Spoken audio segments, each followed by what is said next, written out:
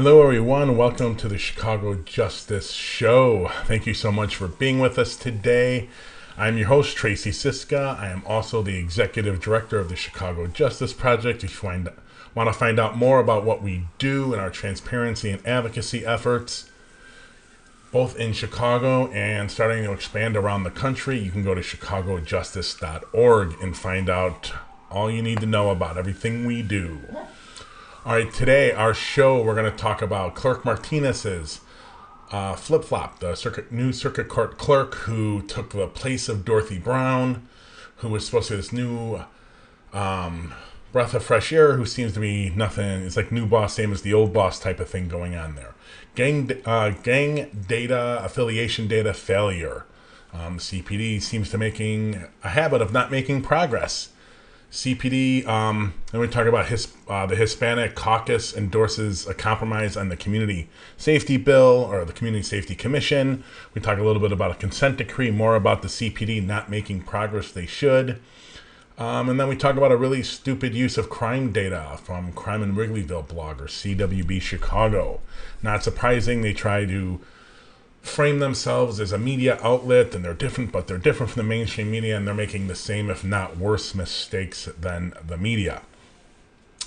This coming Wednesday, 4/14, we have our first town hall. It's on reimagining a new paradigm of transparency on rape kits and rape kit processing.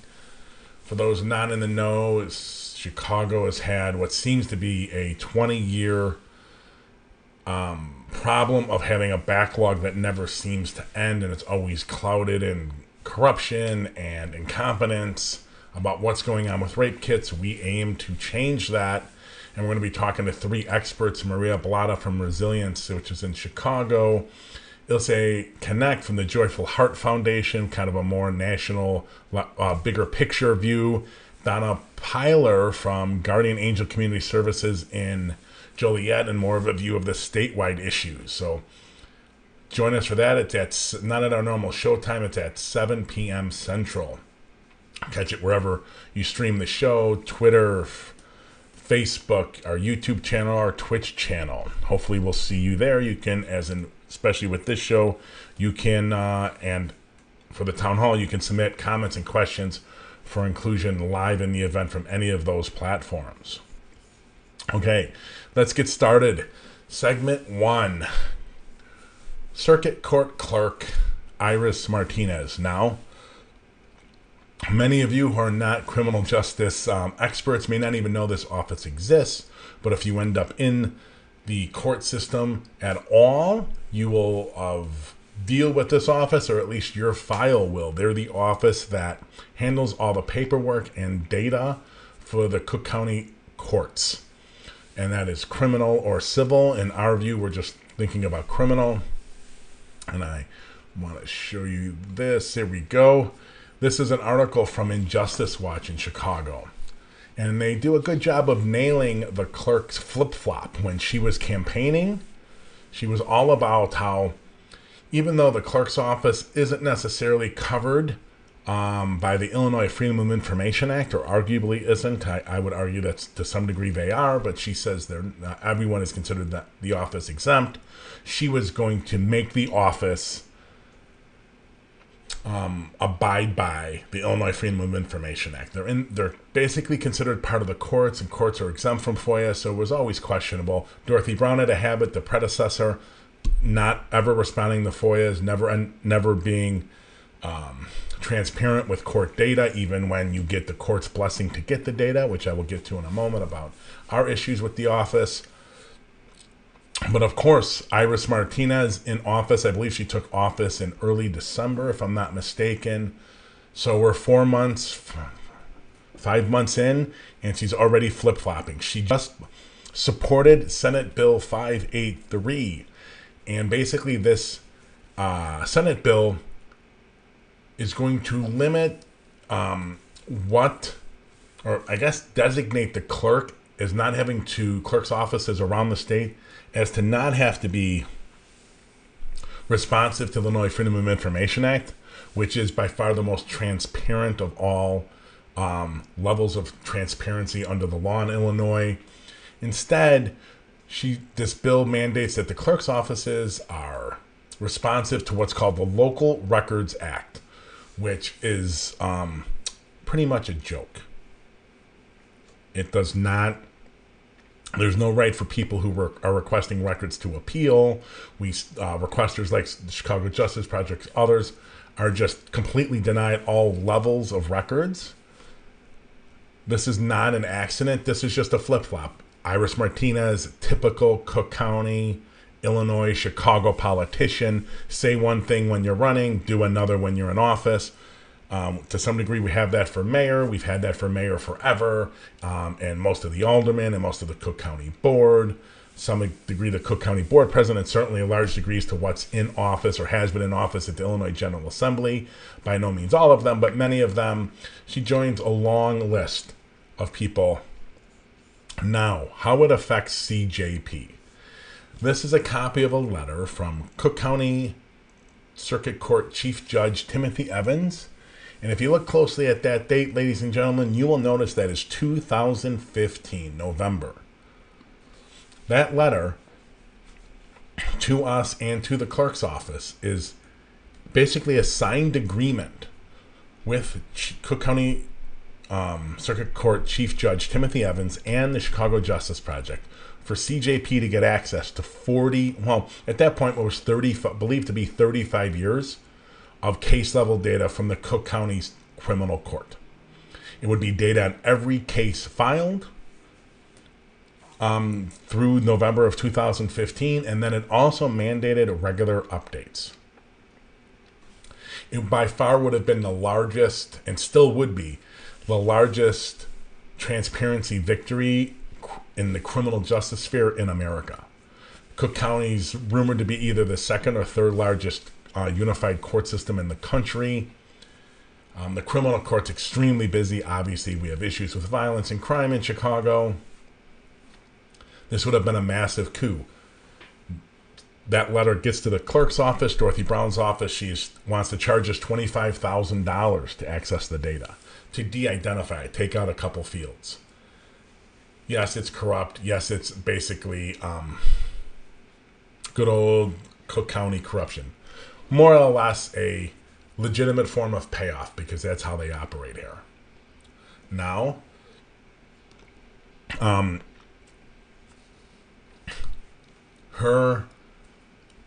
Iris Martinez's chief of staff, during the campaign, agreed. We sent them this information. We talked to Patrick Hanlon. He agreed that they would honor this request and most likely not charge us anything. And what happened? Well, it's been radio silence since they got elected. I don't know if that's going to stay that way, but we're very concerned that we're going to get the same thing from Iris Martinez that we got from Dorothy Brown, which is cover up, deny. I'm not sure if it's a power thing or what it is. I'm not sure why she doesn't want her office to be covered by FOIA, but it's not a good sign. It's unfortunate, but I don't think we probably should have expected much less. We'll keep you updated on our fight with the clerk's office. We're going to go. It's going to be a much more public battle than it's been over the last few years, for sure. Okay, segment 2. The CPD not making real progress on transitioning from what we call the gang affiliation data system, data management they have. You'll hear others, activists and community groups talk about their gang database. It is not a separate database, ladies and gentlemen. It is part of a database called CLEAR, which CPD had Oracle build years and years ago and spent a lot of millions on it. It's fields within that database. So, that being said, the Deputy Public Safety Inspector General's office that I helped create a couple years ago did a report on the database. A great article from Dumke from ProPublica came out and basically detailed he got a dump of a lot of the data, and it showed just how horrifically biased, ridiculously bad. They had people in the database that were like 115 years old. People still in gangs at 70 or 80, just ridiculously bad. There was no transparency around it. There was no way to appeal. There was no way to know if you were in there. There were no regulations for why. There was no consistency about how or why someone would get into the database, because that's not something the police department believes in. It's so poorly managed. There was no way anything like that was ever going to be run well. So McDumke from ProPublica does this story. It prompts a Deputy Public Safety Inspector General investigation and report audit. They issue a report in 19, I think in April of 19, if I'm not mistaken. The police department, they come up with recommendations. The police department under Eddie Johnson agrees to many of them, disagrees with a couple, and outright says no to one, I think. We've had, if you look in previous episodes, we've had Deborah Witzberg, who's the Deputy Public Safety Inspector General, on the show a few times already in the year we've been doing this. And one of those times was to talk about this audit that they did. So this is a new look. Hey, it's been 2 years since we gave you this recommendation, and you said you were going to do things. What did you do? Right? And this is a copy of that report. A follow-up inquiry on the CPD department, the Chicago Police Department's gang database. Now, it's in quotes. It isn't a database. That's the colloquial. I refuse to do that because I don't like to mislead people. What did they find? Well, they found that the CPD immediately started a community engagement process that wasn't horrible. They also started drafting revisions and a plan to change how they capture and regulate and who can put this data in. COVID hit, and you're not going to be surprised. None of us will. That was the end of their community engagement. Obviously, shortly thereafter, you're seeing issues with George Floyd, the murder of George Floyd. So that all makes sense. Here's the real big thing that sticks out in this updated and that look at what they've been doing. They issued a draft general order. They asked for public comment. They took public comment. They made changes. They still haven't implemented that new draft. 2 years later. Two. And to make things worse, they haven't even designated someone to lead this effort. There's no one within the department whose job it is to solely go after making this change and seeing it through. Nobody. And, David Brown's excuse, the current superintendent's excuse, obviously he wasn't there the whole time. We're approaching or just past his 1 year anniversary. He's saying, well, COVID, and you don't understand. Listen, I understand the COVID and the George Floyd and the protests and the unrest were issues. But you had plenty of time to designate someone. Someone should have been designated before Brown got in. And so there was Eddie Johnson, then Superintendent Beck, Charlie Beck from LA was here for a short period of time. He didn't designate someone. David Brown came in. He hasn't still designated someone. They don't want to make this change. They're going to drag it out as long as humanly possible. And that's just a stain on the department. But it's how it operates. It's not going to change itself. This is just another nail in that coffin that has 1,000 nails in it already. They will not change themselves. This is somewhere where, if you've been viewing this show previously, you will see that I am totally for the city council and the Cook County Board and the General Assembly passing laws, legislation, mandating and restraining police use of force and policy changes. This is one that is going to have to happen. The city council needs to step up and pass an ordinance mandating this change and mandating guidelines be produced and mandating a public policy for them to be reviewed every year and an audit every year of the current data systems and what's in there, who can access them. Because the police department isn't going to do it themselves. That is clear as day. I knew it well before this. This is just another nail in that coffin. Okay, we're going to get on to our next segment here, which is something that came out earlier today from the Sun-Times, and they sent it out an email because, oh my God, you're not going to be shocked by this one. But they wanted you to think because the email seemed kind of like a breaking news thing. The CPD is preparing for demonstrations, both after the Chauvin George Floyd verdict in Minneapolis, but also the release of the Toledo shooting video. It makes sense, right? Breaking news, they're doing this. No, what ended up happening today is the police department briefed some aldermen on their plans of how to deal with both. And some aldermen, Lopez, I think, Jason Irvin, probably to cover their butts more than anything, were warning Mayor Lightfoot, and David Brown and others, both in person, I think, and through the media, about how you can't take district personnel out of the districts to protect downtown in the Loop.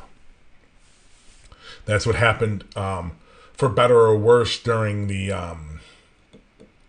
response to George Floyd's murder back in late May, I think is when that actually happened. May 28th, if I'm not mistaken, was the first protest.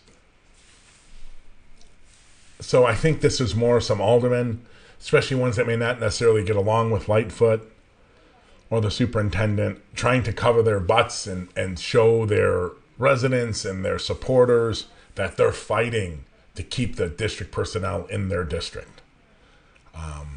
That isn't going to happen. Let's just say that no police department in the country has enough personnel to handle unrest throughout the entire city all at the same time. Being part of a democracy that has, up until recently, been considered very stable, there's never been a need for that. We don't want to pay for that. We don't want that many cops on the streets at any time. So it's just not feasible to have enough cops. You're going to have to move them. When unrest, like what happened last spring, late spring and summer, when things like that happen, you're going to have to move cops. It is just the way it goes. And they're going to be on time. There are going to be times when you move those cops and unrest pops up where you move them from. It's a whack-a-mole issue. And this is why things like George Floyd, Laquan McDonald, Tamir Rice, Michael Brown and Ferguson, we can go on and on, Breonna Taylor, and there's all the names coming to my head at this time. I'm sure I could find in Google search dozens, if not hundreds more, over the last few years. That's why those events are so impactful and are so bad.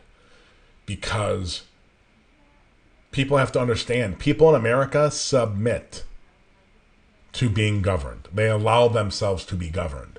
We don't have to have a police force. Americans allow a police force in their communities, in their cities, in their towns. We allow it. There's nothing in the Constitution that says the police have to exist. America is built on the fact that Americans allow ourselves, we submit to being policed. For better or worse on that, we do. And when the police department loses legitimacy, and the government loses legitimacy, you get the unrest that we had last summer. And that's why it's so important that we don't see repeats. I have no faith that we're not going to see repeats. I have full faith that we're going to see repeats. Whether it's a day, a week, a month, a year, we will see more of those killings of unarmed black people for no legitimate reason. On this whole Toledo shooting video release, it could very well be that the delay in showing it to the family is solely based on the fact that they're preparing for the unrest that will follow. I don't know if that's true. I fear that it is. I reached out to sources today in the department, and while very few people have seen it, don't believe the FOP. They have not seen it. The Fraternal Order of Police, even though they said, we covered that on Wednesday, they said the president certainly sounded like he had seen the video, but he hadn't. It's possible that video contains something that is going to spark a repeat of at least May 28th last year. And that's bad news if that happens for all of us. I don't want to see anyone die, but when they do die at police hands, I want the shootings to be as legitimate as we can possibly have them be. We'll see. I'm a little worried about that. I'm worried about all of it. I'm worried about the Chauvin verdict, and I'm worried about the Toledo video, shooting video being released, and whether or not it's going to, what it's going to show us. Okay, ladies and gentlemen, we're going to take a quick break, and I'll be back in 1 minute. And we're going to be talking about the Hispanic Caucus endorsing the Civilian Police Oversight Compromise that Lightfoot has rejected. We'll be right back.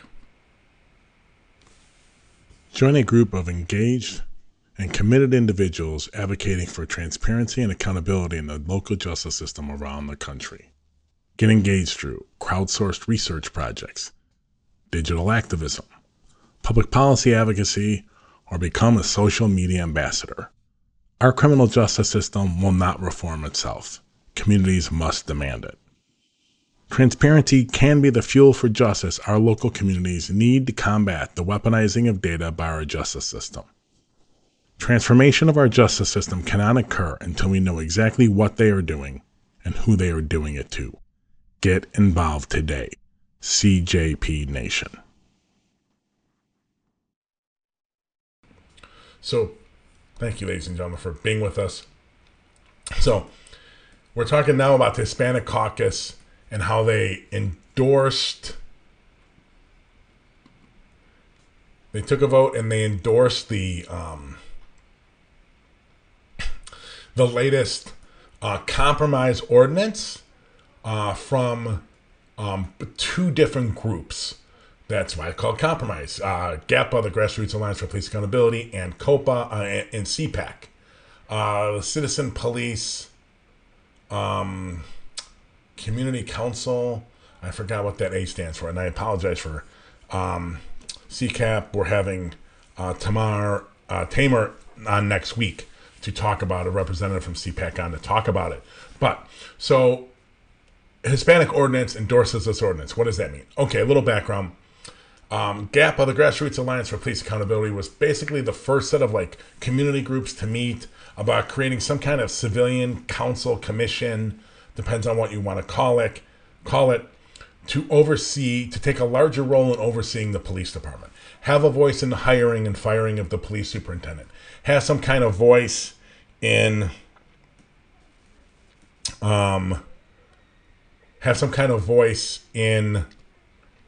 a hiring of the head of what was going to then be COPA, Citizens Office of Police Accountability, and also the police board, the head of the members of the police board.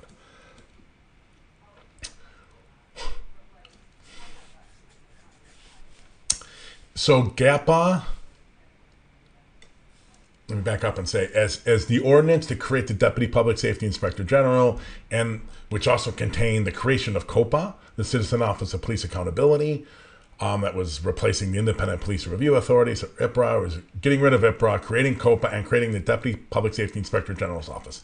I was involved in helping write it. The Deputy Public Safety Inspector General ordinance was actually my idea. It came up in a talk with Community Renewal Society that wrote the first version of the ordinance that went into City Council, called Fair Cops, to create a Deputy Public Safety Inspector General and COPA. During that same time, a set of community groups came together, coalescing into a group and calling themselves the Grassroots Alliance for Police Accountability.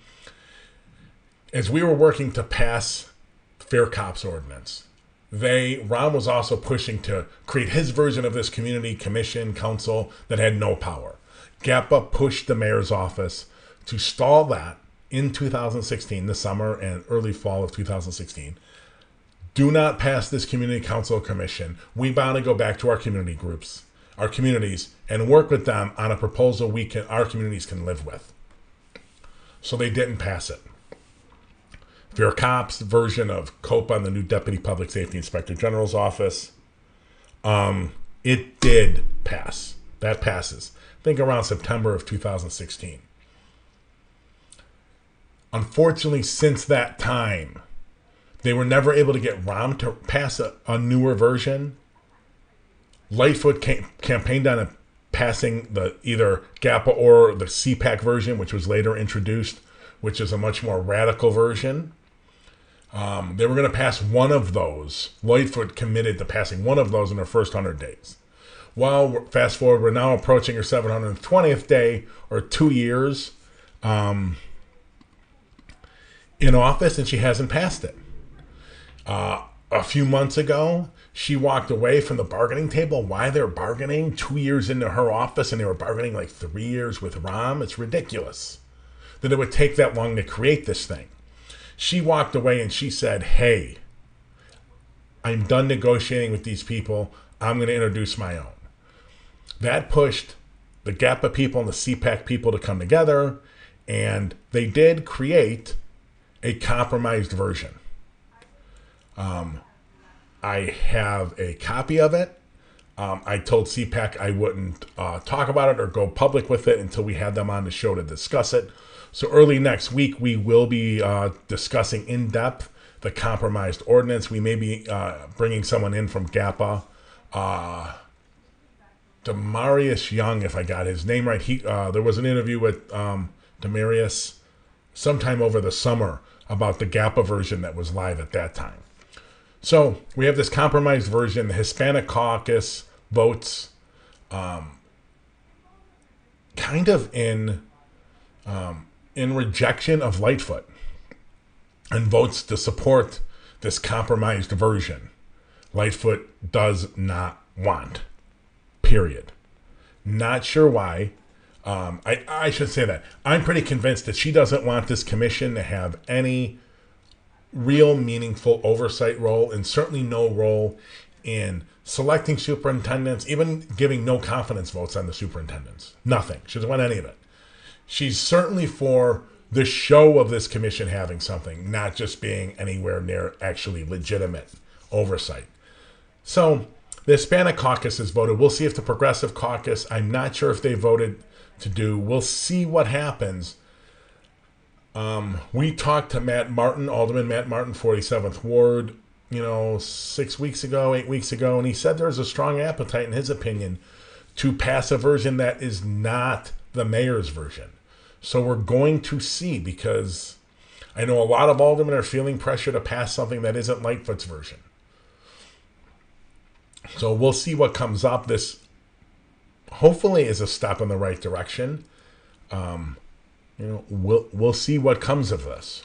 One interesting note is, I think the vote in the Hispanic caucus was 7-1, with 5 members not voting or not even showing up for the vote. So they must have known they would lose, and they don't want any part of it. It is strange how you get a person of color, someone who is worried about their communities, and not voting for a legitimate civilian police oversight. Doesn't make any sense to me. Maybe we should talk to some of those aldermen. We'll look into it. See if we can get them on the show to say why they don't want it. Okay, segment number 5. Lightfoot administration and the Chicago Police Department still behind on court-ordered reforms as part of the consent decree. Without delving too much into this, here's an article from the Tribune, if you want to look it up to get more in depth about what they're saying. This is not new. They've been behind since they started. I think there are quarterly reports that the monitor that is overseeing the consent decree issues. The police department has been behind. They started to catch up a little bit in this one. My worry, and the reason I wanted to bring this up and talk about it today, is I want people to understand that the consent decree isn't in and of itself the holy grail of police reform. And Lightfoot is treating it that way. This is the process. This is the process we've agreed to. We're working on it, and this and only this. And the city council and everyone else should butt out. This is the only thing. Now, At this rate, we're going to be here 10 or 15 years before the police department makes all the changes necessary to get the consent decree lifted. So, we should not at any level restrict ourselves to thinking that the only thing that can be done is within the terms of the consent decree. The confines of it can't be. The consent decree has some really good things in it. We can move even further. I would suggest, and we're trying to get Alderwoman Maria Hadden on to talk about it, I would suggest that the Anjanette Young ordinance, the ordinance restricting and regulating the use of warrants, is such a thing. It is such a thing that needs to be passed. While, there's there's this desire or immediate reaction or to think that the consent decree is the holy grail. It isn't. As we proceed through the consent decree, we have to push our elected officials, including Mayor Lightfoot, our aldermen, our Cook County Board President, our Cook County Board, our Illinois General Assembly, our legislators, our governor, to put more regulations in and keep pushing and forcing transparency, but also restricting what the departments can do and regulating their behavior. The police accountability system isn't going to do it. In the end, it's always going to be a failure. And while the consent decree has some good things in it, we can always go further. So we have to think outside of that paradigm that Mayor Lightfoot, and some of the city council are trying, and the police department specifically, are trying to force us in. We have to get beyond it. Okay, segment 6.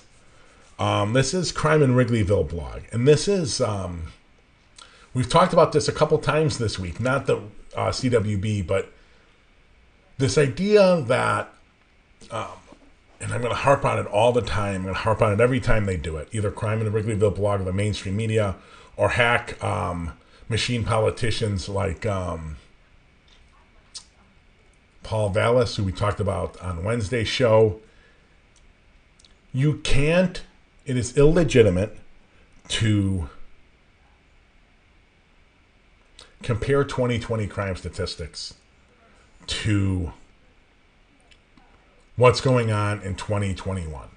Well, I should say, comparing 2020 to 2019, you also can't, or any year before that, you also can't compare what's going on in 2021 now, especially the first quarter of 2021, to what happened in the first quarter of 20. No, it's not legitimate. It's completely illegitimate. It's done for a political purpose. In Chicago, in the mainstream media, it's for clicks. And CWB, it's both for political, to drive a political agenda because they have one. It's not based in science. It's based in probably, we don't know who the people are, but I think it's mostly white men know best from everyone, right? We don't have to have science or research. We just know better than everyone. To some degree, you're getting that with Paul Vallis and his tweets on crime and violence. It's pretty sad, but this is another thing. This article is about how, with ridership low on the red line, violent crime is through the roof in 2021, the first quarter compared to first quarter of 2020. Well, hey, let's think. As I said on Wednesday, and I think I said on Monday, and I think I've said in many, many previous shows, definitely the one with Loyola researchers Don Steeman, professors Don Steeman and Dave Olson. Of course, it's higher. All crime numbers are going to be higher. You have unprecedented economic, housing, and health insecurity with a worldwide pandemic that has killed over 550,000 Americans in 12 months, 13 months maybe. Probably a lot more when we look at the people that died between like November of 19 till the middle of March, when it really supposedly set in the country. You can't compare those numbers. It's invalid. It's for politics. It's for clicks. It's dishonest. And I mean, that's what you get from crime in Wrigleyville. It's not a shock. It's an anonymous news sort of political operation. Of course, crime is up in Redline. Of course. What do you mean? There's no one riding it. There are very few people riding it. You know what deters crime just about as good as anything else? Especially violent crime, especially crime to strangers, armed robberies, a lot of people being around. right? And we all know this. That's why you get on an L train. Do you go for the one that has no one in it or one person in it, or do you go for the one that has 20 or 30 people in it? Most of the time you go for 20 or 30 people just because you feel safer, because you know you're safer. You know what the data shows? You're safer. So, yeah, violent crime is through the roof because we have an extension of this pandemic and everything it's brought on. So comparing the first 3 months, the first quarter of 2021 to the first quarter of 20 is illegitimate. It's what these Crime in Wrigleyville, Chicago City Wire, Chicago Contrarian, if I'm getting the name right, that's what they do. And I wouldn't be surprised if you see this get picked up by the Tribune or Sun-Times for clicks. Oh my God, it's out of control. What is really the worst epidemic, besides obviously the pandemic, but in reporting, is the reporting. Is this misuse, clickbait, exploitation of violence and crime in Chicago for money, for clicks, for attention. And for Crime in Wrigleyville blog or CWB Chicago, for Chicago City Wire, it used to be for Second City Cop blog sometimes. They're just doing it for attention. It's a political agenda. This is, these sites to a large extent should be thought of as Newsmax or OAN, One American News. I mean, that's how illegitimate they should be viewed. It's not always that they're just making stuff up. It's that it's so without context and it's so exploited that they're just pushing an agenda. It's not about really informing and educating the public and giving them information to live their lives and hold people to account. That's not what it is here. It's quite the opposite. So I wouldn't recommend reading it. We're doing enough of that for you. We're starting a special blog series on our website, which I'll be bringing up in the next couple of weeks, maybe as early as next week if the first one is published next week, about looking at reporting on a week's basis, a week of reporting from Crime in Wrigleyville blog, City Wire, the Chicago Contrarian, and other sites, similar sites, to just analyze how they're misreporting crime and violence and what agenda, and deciphering it, what agenda they're pushing. Okay, our last segment for the day, and it's a repeat from Wednesday too, unfortunately, maybe a little bit on Monday. CPD moves to fire 2 officers in the Red Line shooting. We played our video. There's a video on YouTube you can get about this on our YouTube channel. And it's our take on what drove the 2 officers less than a year ago to shoot an unarmed suspect on the Red Line platform, I believe at Grand. I'm not going to rehash the whole thing here. What I want to highlight here is what you're seeing the police accountability system do. Like, first of all, these 2 need to be fired. But that isn't going to stop this from happening again. It's going to stop these 2 officers from doing it again. But the system in place that drove that engagement and then drove these 2 poorly trained, incompetent police officers to shoot that man is going to be left in place if the only avenues for change are solely based on these 2 officers. It's like not seeing the forest for the trees. And that's a problem. And a lot of times that's what you get from the police accountability of their system. They're so focused on the narrow issue, the individual incident, that they can't see the systems in place that drive them. This is why I was so committed to getting that Deputy Public Safety Inspector General's office up and running. I didn't want it in the Inspector General's office. You can find out more about that in previous videos with Deborah Witzberg. I didn't want it there. I think they're doing a good job. I didn't want it in the Inspector General's office. I wanted to be completely independent of every office in the city government, but it ended up in the Inspector General's office. They're doing good work with their audits. But with that office, they look at the forest and not the trees. And that's what we have to do. So the police accountability system doesn't do it. COPA, IPRA, the Office of Professional Standards before it, never did. And it's unfortunate that COPA doesn't. But thankfully, we have the Deputy Public Safety Inspector General's office that is doing it. I hope they get to a point where they start researching misconduct cases, not so much for the individual misconduct of the misconduct of an individual officer, but to see what systems contributed to that misconduct. I hope that's what we see. we are going to author a letter in the next couple of weeks pushing the Deputy Public Safety Inspector General to do an audit of litigation stemming from violations of the Illinois Freedom of Information Act, and just audit the department's release of information and data responsive to FOIA. All right. That is for another show coming up, hopefully in a couple weeks. Thank you so much, everyone, for tuning in. I really appreciate it. Remember, our town hall is Wednesday, this coming Wednesday on the 14th at 7 p.m. Central, talking about reimagining a new paradigm of transparency around rape kit processing. You can get us on even that. It'll be a special issue, a special event of our Chicago Justice Show. It'll be at 7 p.m. Central. You can get that on our Twitch channel, on our YouTube channel, Facebook page, and our Twitter page. And from each of those platforms, you can submit questions for our show. And for our regular show every Monday, Wednesday, Friday at 5:30 Central. And for any of our special shows, Police Board meeting streams, our City Council Public Safety Committee streams, and for our Town Hall series, which we're starting on Wednesday the 14th. Thank you so much, everyone, and we will see you on Monday at 5:30 Central. Thank you very much.